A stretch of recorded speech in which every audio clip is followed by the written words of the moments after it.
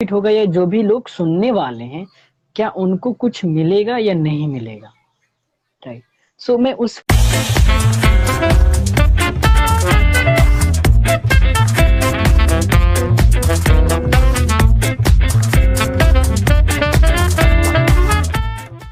Do how not to think about ask do not think about any that what you have to ask. Just be calm, sit here, and what comes to your mind, ask. And even I am also not means I do not know what I have to ask with Vishal. Just I means I came here and I started asking. Do not think, do not overthink that I have to do. I have to do. Come, sit calm.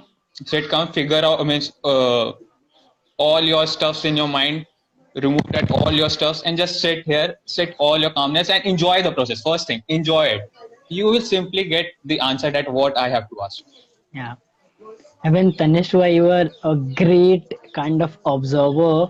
And see, if you are a great kind of observer, ना, the probability of asking great kind of question will be increased. क्योंकि आप वहाँ पे चीजों को observe कर रहे हो ना, तो आपका मतलब ये इंटेलिजेंट क्वेश्चन, मेरे को नहीं पता क्या इंटेलिजेंट होता है क्या फुलिश, बट हाँ एक एक लाइक लगता है कि कुछ क्वेश्चन एक डेप्थ का होता है और कुछ नॉर्मल बेस लेवल पे होता है।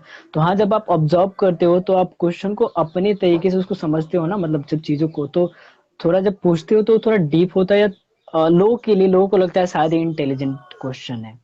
मेरे को ऐसा लगता है, बिकॉज अगर मैं भी कभी क्वेश्चन तुषार भाई से कुछ पूछता तो मेरे को लगता है अच्छा मैं अगर ये पूछूंगा तो इसमें मेरे को बेनिफिट होगा या जो भी लोग सुनने वाले हैं, क्या उनको कुछ मिलेगा या नहीं मिलेगा, राइट। सो मैं उस पॉइंट ऑफ व्यू में ना, वैसे करके अगर किसी का अगर मैं इंटरव्यू ले रहा होता हूँ अपने शो पे, तो मैं उस तरीके से क्वेश्चन पूछता हूँ। So that's why you just say that intelligent question, by the way thank you so much for that. And just enjoy the process. I will also say if you will enjoy everything या is will be on ease. या Just enjoy. I'm asking this question as to learn deeply, that's why. Yeah. Learn deeply, right. I mean definitely जब आपको कोई भी चीज का थोड़ा सा नॉलेज ढंग का होता है, डीप नॉलेज बोले जो भी, तो आप क्वेश्चन भी ढंग के ही पूछते हो, राइट। बिकॉज यू वर जज by the question you ask. I don't know, मतलब मेरे को लोग लोग मतलब क्या वीआईपी टॉक वाले बोलते हैं क्वेश्चन बाबा। सो दैट्स व्हाई, बिकॉज जो पूछता हूँ ना उस पॉइंट ऑफ व्यू से पूछता हूँ कि यार लोगों को क्या मिलने वाला है, अगर कोई भी लाइव मेरा देख रहा है या अगर मैं इसको यूट्यूब पे भी डालूंगा तो इससे लोगों को क्या बेनिफिट होगा, राइट।